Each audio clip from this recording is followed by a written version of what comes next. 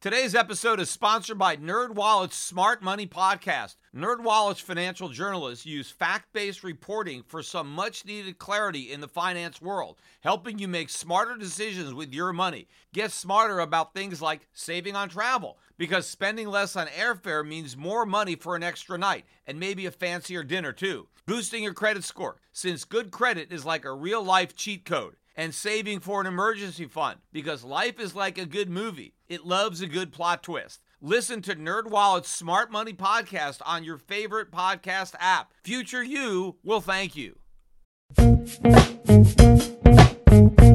The Peter Schiff Show. Those of you who were worried that I wasn't going to be able to do a podcast today to talk about the stock market or the economy because I already did a podcast earlier this morning, well, you're wrong. Here I am doing my second podcast of the day. This may be an unprecedented event. I don't know if I've ever recorded two podcasts in the same day. The reason I did the earlier podcast was because I wanted to address the topic of the court in Texas, the federal court, striking down the individual mandate and rendering the entire Affordable Care Act, otherwise known as Obamacare, unconstitutional. So I would encourage anybody who is interested in this topic or the Constitution to listen to that podcast in its entirety, because I dedicated the entire podcast to that topic. I knew it would take too long to really get into it, to include it in today's podcast. So I did a separate podcast so that issue would be entirely covered in one podcast, and I can focus for today's normal podcast on what's going on in the markets and the economy. Not that this ruling doesn't have implications, I think, for the markets and the economy, because I think it does, and I think it has a lot of adverse political ramifications that will simply enhance the ability of the Democrats to take over the government in 2020-21 and to implement a national health care scheme. And I touched on that topic too in the podcast, which I would encourage everybody to listen to if you haven't already listened to it. But let's talk about another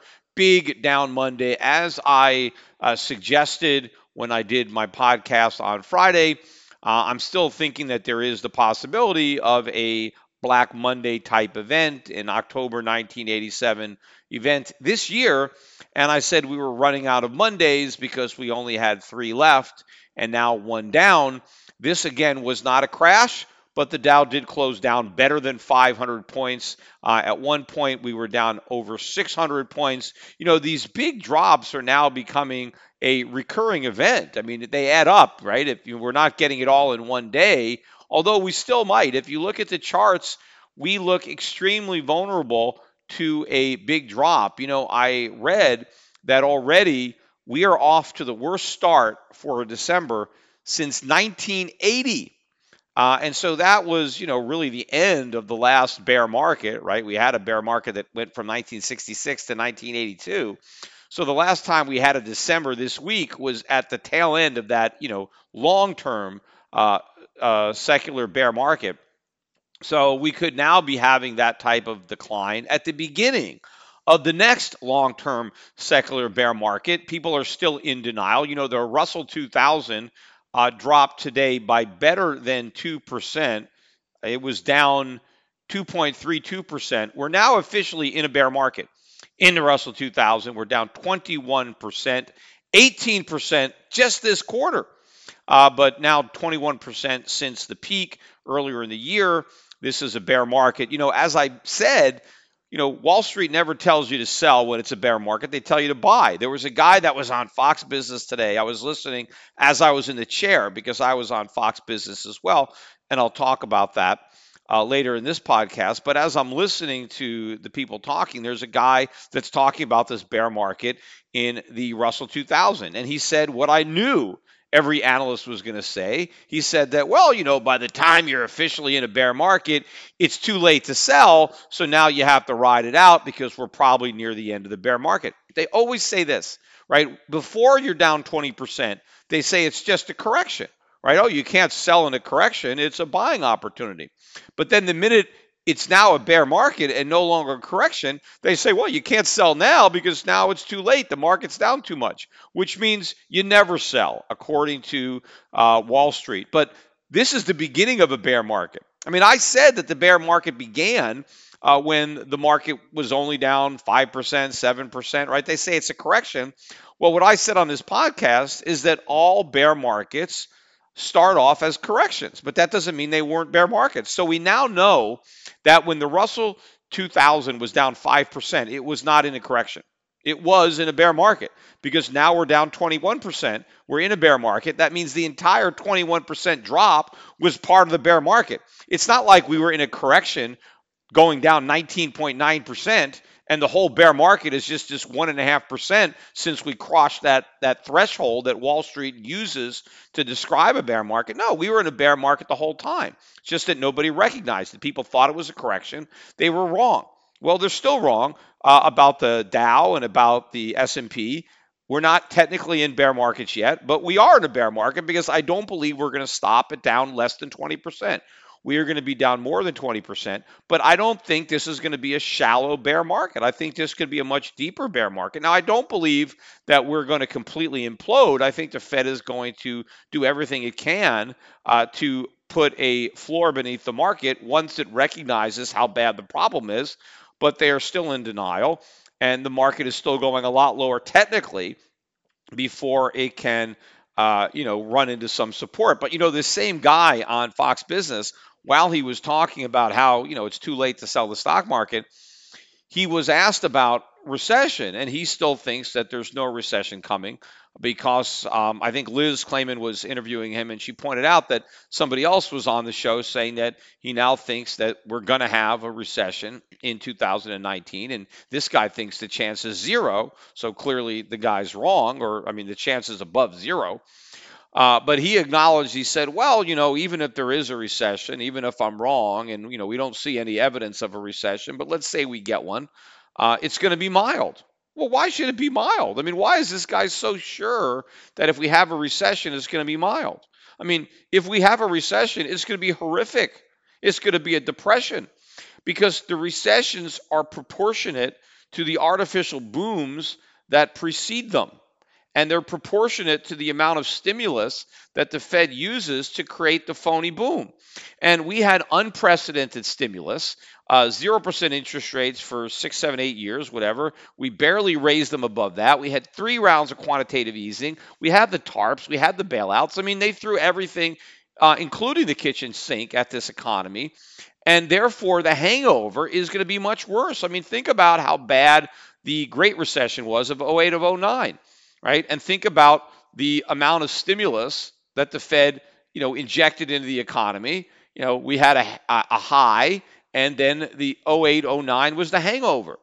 Well, we had a lot more of the Fed's monetary heroin this time. We were high as a kite. We were much higher in this bubble than we ever got in the previous bubble, which means the come down, right, is going to be much worse. This is a much bigger hangover that is coming as we come down from this high.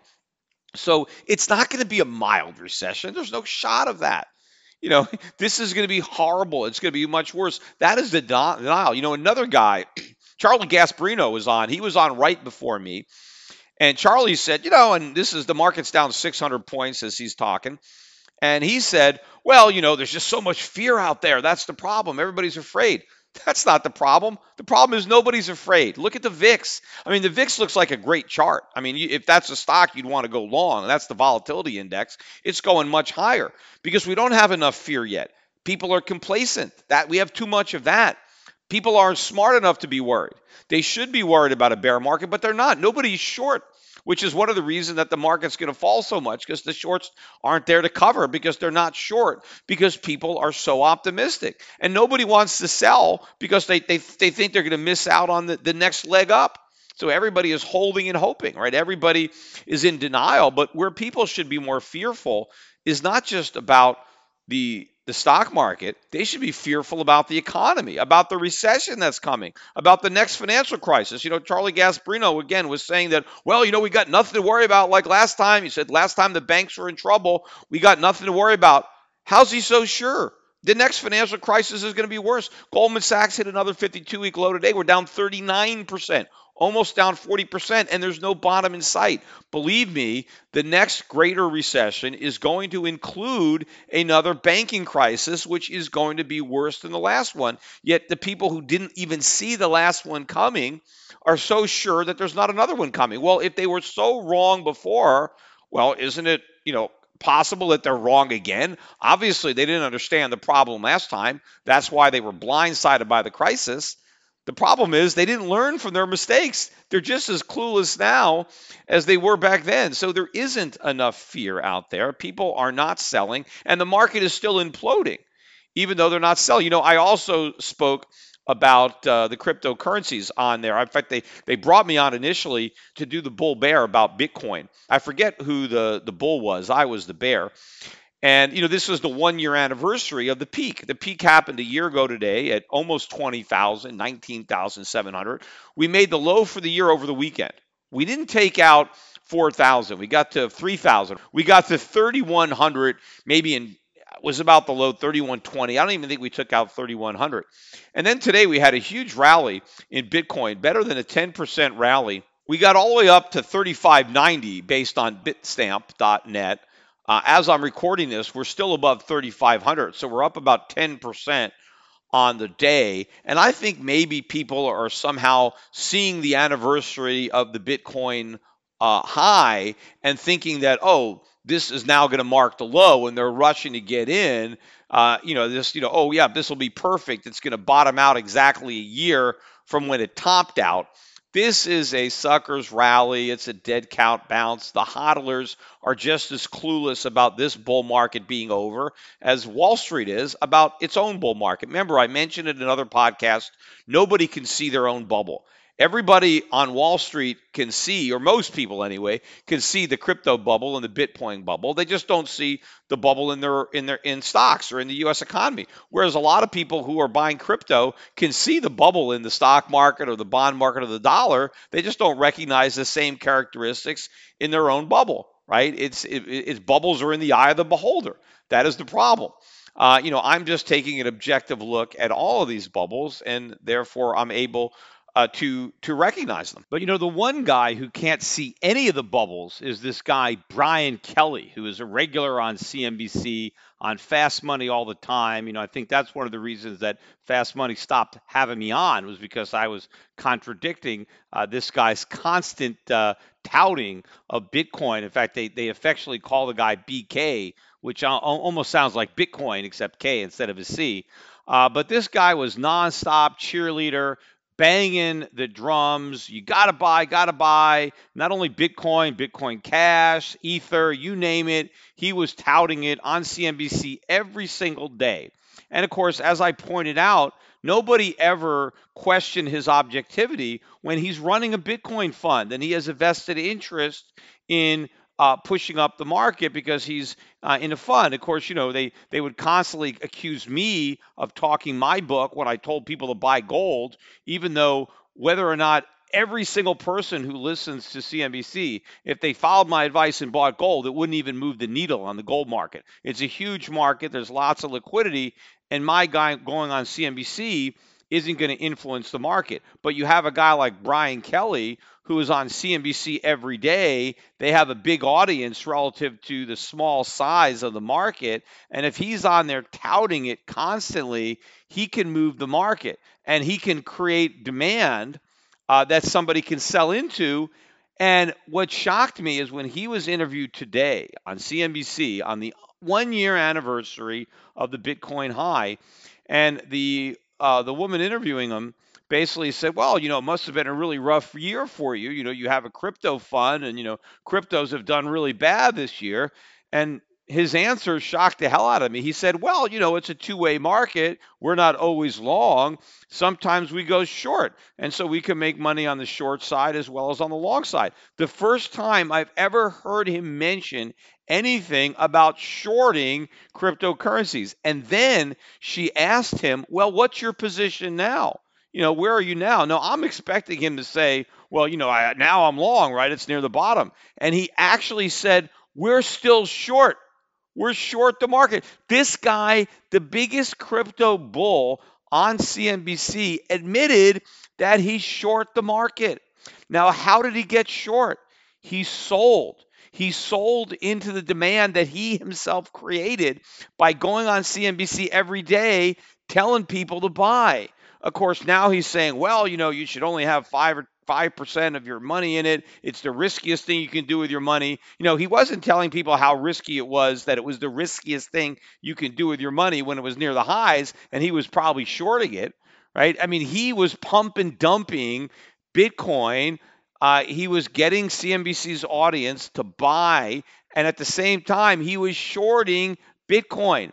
Now, he should have disclosed this. They should have made him disclose, hey, by the way, I'm going short. So if you're going to go buy in Bitcoin, I'm shorting it to you. I'm shorting the futures. It was never disclosed. It was never asked. I mean, normally when you go on CNBC to talk about a stock, they'll make you say if you have a position. Do you own the stock? Are you short the stock?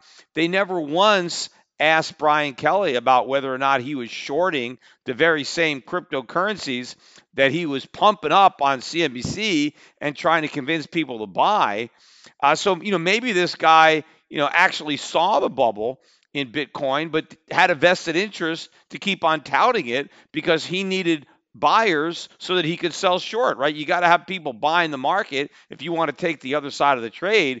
But, if you are a CNBC listener, probably not that many, among my podcast, but if somebody would have been listening to CNBC and they bought Bitcoin or any of these other cryptocurrencies based on the advice, the recommendations, the constant touting of Brian Kelly, and he never disclosed his own vested interest in taking the other side of the trade. He didn't disclose that he was short what he was telling CNBC viewers to buy. And if you got suckered into this mania and you lost a lot of money, well, I think you've actually got a pretty good lawsuit against CNBC. I mean, I know they have these disclosures at the end of some of the broadcasts, but I mean, nobody can read that. It zooms by very quickly.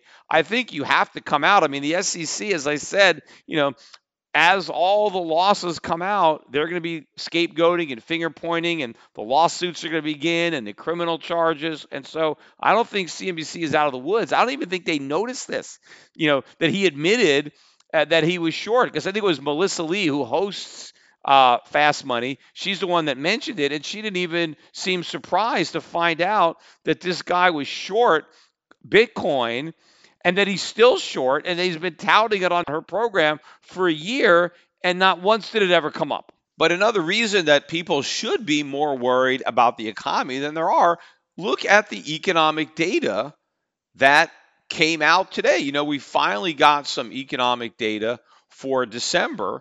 We got the Empire State Manufacturing Index. That came out earlier this morning before the market opened. The prior month, November, was 23.3. The consensus was for a slight decline to 21. Instead, we got half of that. We got 10.9. I think that's a 19-month low. Look at a chart. We just went over a cliff. That shows a major slowdown in manufacturing in the Empire State. I mean, Trump is talking about this manufacturing boom, this manufacturing renaissance because of his tariffs. That's not happening. The opposite of that is happening. Look at the home builder sentiment index. Believe it or not, this index was at 60 last month, and the consensus was for sentiment to improve. Why? I mean, what are these guys smoking to think that home builders are going to be more optimistic than they were a month ago in the face of all this evidence that the housing market is slowing down? So the consensus was for the index to improve to 61. Instead, everybody was surprised that it collapsed to 56. That's like a 3.5-year low in this index. Now, I guess people are clinging to the fact that, well, they're still optimistic because they're above 50. They're not going to be above 50 much longer. We're going way down. In fact, this index could hit an all-time record low. We could end up taking out whatever the bottom was in the housing bust from the last bubble. We could end up going lower than that this time around. So we got all that weak economic data that came out before the open. And, the market was down, I think, I don't know, 250, 260 points early on, and it rallied back. I don't know if it ever got positive or not. I mean, it might have, or I don't think I noticed it positive, but it got down less than 50. And then I don't know if this is why it sold off, or probably not. It probably would have sold off anyway, but it probably didn't help. And that was that Jeff Gundlach was on CNBC. Now, Jeff is, again, he's the only guy that I know in the mainstream. And of course, I think he gets offended when I say he's mainstream because he's not. But I mean, the mainstream respects him, right? They have no respect for me, right? They don't give a damn about me, right? I'm just some kook. But you can't ignore Jeff Gundlach because, I mean, apart from being a very smart guy, he's, one of the biggest asset managers out there. I mean, he's a huge guy and nobody can ignore him. So CNBC had him on for an entire hour. He was on being interviewed. And that was an hour of truth. That was an hour of Jeff basically laying it out. I still think he's even more bearish than he lets on, although I can't necessarily speak for him.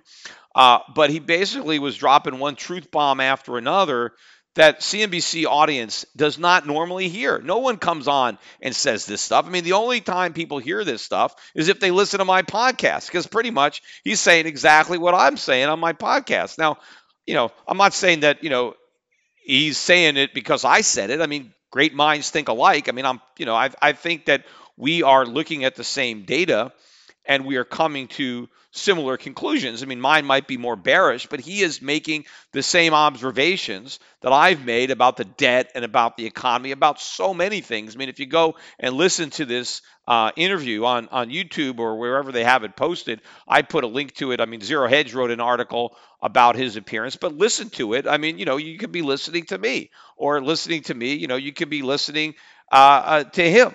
Again, not that I'm claiming credit for what he's saying. He could just as easily say Peter Schiff is just saying what I'm saying. The reality is we're two people that actually happen to see the world from a similar, if not identical perspective, from a similar perspective. It's just that he's a hell of a lot more successful than I am. I mean, he manages a lot more money than I do, and so he has some of the street credibility that I don't have. I mean, even though, I predicted the last financial crisis, a lot of people just think that was a fluke because now I've been predicting another one and it hasn't happened. Well, it's going to happen. It's going to happen worse than the last one. People forget about how much they made fun of me, on CNBC. I mean, CNBC will have Jeff Gundlach on. They won't have me on, right? Because, again, he's got the credibility. They can't ignore him. He's that important a person. But one thing that I thought was very interesting was that when Jeff was describing the problem of consumer debt and the fact that we're borrowing all this money and people think that this is a sign of a great economy, that consumers are spending, and he made the point that no, it's not a sign of a strong economy because we're going into debt. And then to describe the situation to CNBC and their audience, he decided to use one of my analogies, which is something, I use a lot of analogies to explain things. And I have an analogy, and Jeff Gundlach basically recited my analogy verbatim.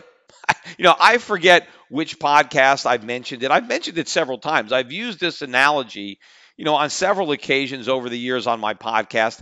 I might have even used it on his podcast. Not, he has one, the Sherman Show that I did. I forget if I used it on the Sherman Show. I may have even used it on one of my 3 appearances on the Joe Rogan podcast. I'm really not sure, but I know 100% I've used it on this podcast. In fact, I'll go over the analogy now. Many of you listening to it will remember it. If anybody can remember, which podcast it was, the name of the podcast, the number, put it up on, make a comment on YouTube, for example, and I'll notice it, or other people can thumbs up it and it'll go to the top, but I'll notice it because I forget. I know I've done it more than once even, but my analogy had to do with if you ran into a couple of your friends, or let's say you haven't seen some guy since high school, and all of a sudden 20 years you run into this guy and you say, "Hey, how you doing?" And the guy tells you, "Oh, well, I just took out a third mortgage on my house. I maxed out my credit cards. I pulled all the money out of my retirement account. I'm in debt up to my eyeballs, and I'm, would your conclusion be that this guy is doing great because he's got all this debt? He's taken out all these loans. Would you conclude that this guy is very prosperous? On the other hand, you meet another one of your old friends you haven't seen, and you say, hey, how's it going? Oh, I've maxed out my 401k plans. I paid off all my credit card debt. I fully funded my IRA. I paid off my mortgage, right? Well, that sounds like a guy who's doing good. He's getting out of debt, right? He's paying off his liabilities. So taking on a lot of debt is a sign of problems in the economy. Reducing your debt and accumulating assets is a sign of prosperity and wealth, right? And so I use this exact analogy, and Gundlach said the exact same thing using almost the same particular examples that I've used when I do this analogy. And so I thought it was interesting because here CNBC won't even let me on. Yet they give Gundlach an hour to basically say the same type of stuff that I would say if they would have let me on, but they won't have me on. And Gundlach probably, he doesn't even want to go on that often, because he's got better things to do than waste his time on CNBC. And they're like so excited that they can get Jeff Gundlach on, and they gave him an entire hour, saying basically what I've been saying for years. And they basically kicked me off their air for saying this stuff. They're saying, oh, we can't let Peter Schiff come on and say stuff like this. But then they roll out the red carpet. They let Gundlach, and not only is he saying the same stuff that they won't let me say, he actually uses my exact analogy. Now, it would have been nice if he actually credited me. Not that I need the credit. I'm not petty about it. I'm fine. I'm happy to have people use my analogies. It just shows that I'm having an impact, and I'm flattered that a guy like Gundlach would actually use analogy that I created to explain a concept to people so that they understand it. But the reason I would have liked it if Jeff mentioned, hey, Peter Schiff uses this analogy, is I would have liked the producers on CNBC to hear that. I would have liked Jeff Gundlach to throw that in their faces, that the one guy that gets this, that they used to have on, they won't have him on anymore. And by the way, people like Jeff Gundlach still listen to me. Because CNBC won't have me on, the people can still listen to me. They can listen to my podcast and they can still get this information. Or, they can tune into Fox Business, right? Because Fox Business is having me on. So there are some networks that'll have me on, but I would have liked it if Jeff threw it in their face so CNBC would know that, hey, I kind of got on their air in a roundabout way, indirectly, because Jeff Gundlach went out there and he used a classic Peter Schiff analogy to explain a bunch of bullshit, because the people that normally come on CNBC, they don't get it. They think spending is great. They think the U.S. economy is booming. They don't have a clue when we come out with these retail sales numbers and people are spending money. Yeah, they're spending borrowed money. And the fact that people say, oh, these trade deficits don't matter. Of course they matter, because we are accumulating liabilities. We are going into debt to consume. That is not what a wealthy economy does. Wealthy economies produce surpluses, and they invest their surpluses. They accumulate assets. They don't accumulate liabilities. That's what the United States is doing. We're accumulating liabilities. That is a problem. Jeff Gundlach understands that problem. And yeah, he's using my analogy to explain it to the CNBC audience. Although, I don't even know if it's my analogy, because I might have heard it from my dad. I can't even tell, because I had so many conversations with my father over the years that I don't even know if I should take credit for inventing the analogy. I might have, embellished it, and I'm not even sure. So maybe Jeff Gundlach doesn't even realize that he got it from me. Who knows, right? He's heard it, doesn't even remember, but it made sense to him, and he repeated it. But I know he must have got it from me, because no one else says it but me. He didn't get it from my dad, because my dad died 3 years ago, and Jeff Gundlach didn't have any conversations with my father. Getting back to the stock market, though, all of the usual subjects, I already mentioned Goldman Sachs making new lows, but the market was just getting beat up, no place to hide, except the gold stocks. There were some pretty big moves up today in the gold stocks. I saw Yamada was up 8.5% on the day. That was the biggest mover that I happened to notice. But, gold was only up about $7. It's not like we took out the highs. We're still below 1250, I think about 1245. The U.S. dollar was down today. It wasn't down substantially, but it was down. Again, it should be down a lot more if people understood what was going on, but they're still in denial. And of course, we got the Fed, and I'm going to get into that in a bit. The Fed is going to be making its rate hike decision on Wednesday, and that is likely supporting the dollar, and it's probably got a lid on gold, although once we get that hike, or out of the way, then that lid might be gone. But all the usual suspects were getting beat up. Amazon got clobbered pretty good today. It was down 4.25%, slipping deeper into this official bear market territory. It's now down about 25% from its peak. But probably the story that came out today was part of the reason that Amazon was so weak. They announced that they were going to be looking to eliminate crap products.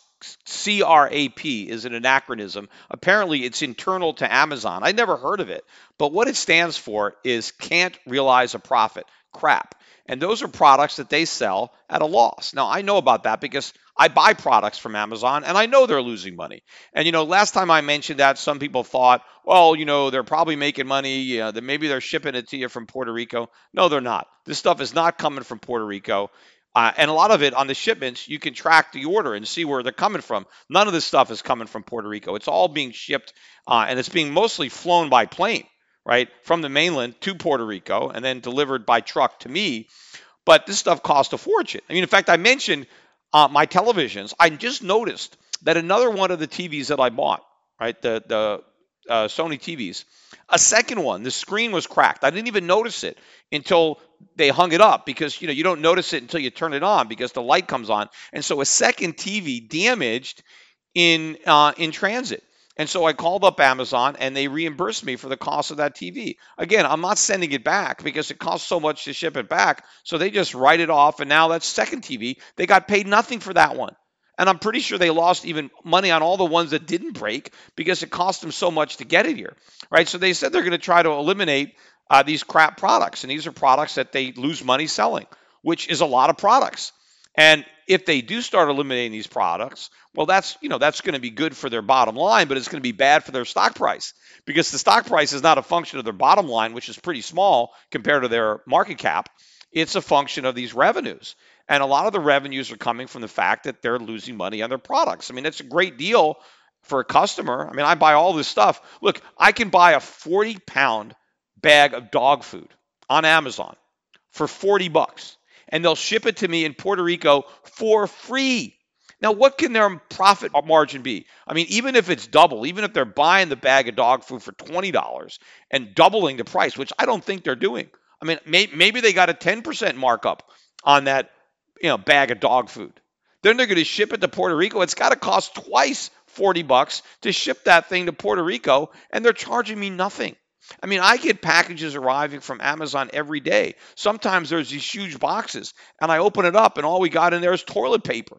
And the boxes are enormous. They're really light. You think, you get this huge box coming. I think, oh, what is this? Or what did my wife buy now? You think this is really heavy thing, and you pick it up, and it's light as a feather because there's barely anything in there. But to ship a package that size, they're losing money. So Amazon is saying, hey, maybe we're going to stop selling all these products where we lose money. Now, that might be good news for some of the other retailers who have such a hard time competing. I might have to start driving to the local store to buy my dog food. If Amazon won't ship it to me for free, I might have to actually lug it back from the supermarket. But as long as they're willing to deliver it to my door and I don't have to lift it, yeah, keep it coming. But obviously this is bad. But this might be a day of reckoning finally for that stock. And all these bubble stocks come collapsing down. In fact, but Amazon wasn't the weakest online retailer of the day. That honor goes to Overstock.com. That stock was down over 20% on the day. I don't even know if there was any news or what it was, but 20% on the day. The stock is now down 85% from its peak price in January. And of course, it ran up, with the cryptos because, Overstock, had, made inroads into blockchain and crypto. But they actually mentioned that, I forget if I talked about it on the podcast. I remember I posted about it and I said what a mistake it was on my Facebook page when they did this. But they announced that they were actually going to be selling off their e-commerce business. So Overstock was going to get out of the business of selling stuff on the internet and concentrate 100% on blockchain. Now, when I saw that story, I said, well, this is going to be a disaster for the company because, they're selling off the actual part of the business that has value. Not that it even has value because I think they're still losing money on that business, but at least it was a business that had some kind of potential. But I also speculated that maybe they needed the money to shore up some of the losses that they had in some of their blockchain bets. But, if they're getting out of the e-commerce business, if they're going to be a pure play on blockchain, if that's all they are, then is the company going to have any value whatsoever?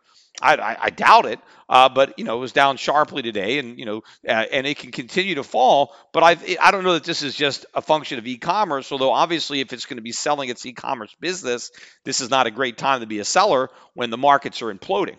But I want to get to the Fed because the next podcast I'm planning on doing, I don't think I'm going to do one tomorrow. I want to wait till Wednesday to do the next podcast. So we'll see if something happens and I just feel compelled to record something. But we are going to get the Fed's announcement on Wednesday, right? They start meeting tomorrow. It's a 2-day meeting, and they start talking tomorrow. And obviously, they're going to be talking about the stock market, whether they admit it or not. And they're going to be worrying about the stock market. And what happens tomorrow might also be impactful on what they announce on Wednesday when they conclude the 2-day meeting. And they're supposed to announce a rate hike. And the question is, are they going to not hike? Now, as I said on my last podcast, I think regardless, I think the market's in trouble, and the Fed is damned if it does and it's damned if it doesn't. If it does hike, well, the markets keep falling because another rate hike is just a bigger problem for the market. It's already suffering as a result of rate hikes. And if they don't hike, well, then the markets are going to be thinking, gee, God, what are they worried about? It must be worse than we think if they're not hiking when everybody thought they would. And, is this political? Did Trump get to them? That's negative for the stock market. So either way, it's going to be a negative. Not that the right thing to do. Like when Jeff Gundlach was talking, he actually said that he didn't think the Fed should hike rates, which given it's the economic data, based on the way it looks at the world, it shouldn't do. But then Jeff Gundlach went on and reiterated the fact that the mistake is not hiking rates. The mistake was cutting them in the first place. The mistake was keeping them as low as they did for as long as they did. Once they did that, that was it. We were done. These rate hikes mean nothing. It doesn't matter whether we hike one more time or 2 more times. We're going to implode. And even if they don't hike, we're still going to implode. Even if they go to 0, we're still going to implode. None of that matters at this point. But sure, given the way the Fed thinks at things, their Keynesian view of things, and the fact that they think that cutting interest rates is what helps a weak economy. The economy is weak. The economy is going into recession. The fact that they're so clueless that they're going to keep on hiking into the recession, ignoring all the warning signs. So yes, given that, the Fed probably shouldn't hike on Wednesday. But given the fact that everybody expects it, they probably will. But I don't think that even if they decide not to hike, that is necessarily going to be a get-out-of-jail-free card for the market. And if they do hike and they indicate that this is probably the last hike for a while, that now they're at neutral and now they're kind of data-dependent, wait and see, and they're just as likely to raise as cut, kind of said, look, we're back, we're at neutral now, we're not on autopilot, we don't really know what we're going to do. Even if they do that, I don't think that's enough for the markets because I think kind of the markets may already expect that. I think the markets will sell off. I think the only thing that might rally the market would be no hike. But that might only rally it initially until all of a sudden people start to think, like I just said, oh my God, what do they know about? Or is this political? And then the decline resumes because really I think that the bear market is not going to find a bottom until the Fed is back at 0 on interest rates. And it may not be there right away. And again, it's not just interest rates. If the Fed stops hiking, that's not enough. They have to stop quantitative tightening. They have to stop shrinking their balance sheet. They have to start expanding it again because we have these huge deficits. And Jeff Gundlach, again, laid it on the line on CNBC, and he said, look, forget about the official deficit. That was, $700 billion in the last fiscal year. The unofficial actual debt increased by $1.3 trillion. Jeff Gundlach said you got to look at the increase in the national debt, not just what they acknowledge, what they admit to officially, but you got to look at what the government is actually borrowing. And if you look at the next, year, we're going to be close to $2 trillion in borrowing, even if the economy isn't in recession. So that the next recession, the borrowing is going to be off the charts. So if the Fed is shrinking its balance sheet at the same time that debt is skyrocketing. And look at the data we're getting out. Japan is reducing its holdings of U.S. Treasuries. China is reducing its holding of U.S. Treasuries. Saudi Arabia, all of our major holders outside the United States are reducing their holdings of treasuries. If the Federal Reserve is also reducing its holding of treasuries, and the U.S. Treasury is selling more treasuries than ever before on an order of magnitude greater than it's ever sold before, there's no way that U.S. pension funds and insurance companies can buy up the difference. It's impossible. We don't have the domestic savings. So it's just not about calling off the rate hikes. They have to call off the quantitative tightening. In fact, they have to reinstitute the next round of quantitative easing. And that is what is going to happen. But that is the beginning of the end. That is when people are going to realize that it's all been a lie, that this was a monetary roach motel that we checked into that we're never going to check out of. The bottom is going to fall out of the dollar. The dollar's going to get killed. Gold is going to go ballistic. There's nothing else that can happen. There's no other way that this can possibly end. And nobody is prepared for this. Nobody, is seeing this coming in the mainstream. And there's a lot of money invested in index funds. People have piled into these funds for years and years on autopilot into this overvalued crap. All this is going to implode. All these paper gains are going to evaporate. They're going to be replaced with real losses. People are going to have to liquidate a lot of these portfolios to pay their bills that are going to be going up as their wealth is going to be going down. I think, of course, my strategy is going to be vindicated in all this. I think that the people who have been investing along the lines that I have been recommending are going to be, vindicated. I think, and it's unfortunate that, a lot of my clients threw in the towel in a fight that they were about to win. But the vast majority, fortunately, hung in there. And in some part, thanks to my efforts to persuade people from giving up. And so far, my strategy, this quarter, it's not like we're making money in our strategy. We have some accounts that are up a little bit, some accounts that are down slightly, less than 2% on the quarter. So we're barely down, and a lot of that is because of the dollar. The dollar index is up about 2% on the quarter. So even though we're seeing, the Russell 2000 down 18% this quarter, forget where the Nasdaq's down 14% or 15%, the Dow down 12, 13%, our stocks aren't really down at all. They're basically flat. The dollar is up a little bit, and the reason the dollar is up is because people still haven't connected the dots. They still expect the Fed to keep hiking rates. They still think this is a correction. They still think we're in a booming economy. All this is wrong. So the dollar is mispriced. Gold is mispriced. Stocks are mispriced. And when all of a sudden people, come smack, head on, they run into reality, everybody's going to be moving at one time. Everybody's going to have to go from the side of the boat they're on to the side of the boat that I'm on.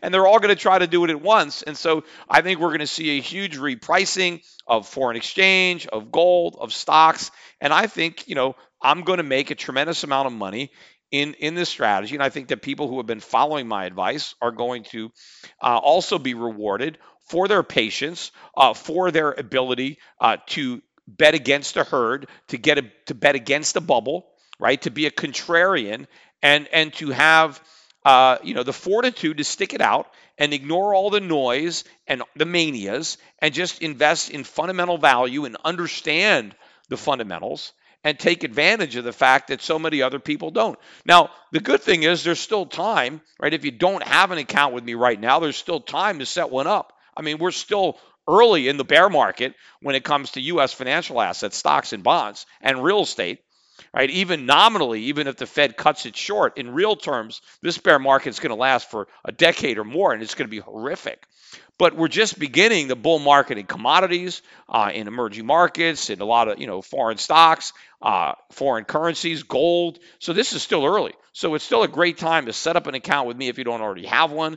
If you have an account with me, this is a great time to add to it. The first step is that we're not going down, right? That our portfolio is holding up. This is not what was going on in 2008 when foreign stocks were going down more than U.S. stocks. Even as the U.S. stock market is collapsing, the U.S. dollar is only up a little bit. 2% on this quarter is not much of a flight to so-called quality when you have this collapse in the stock market. So right now we're holding on. We're not going down. We're just not going up yet. But the next phase is going to be the big move up. When the dollar starts its big move down.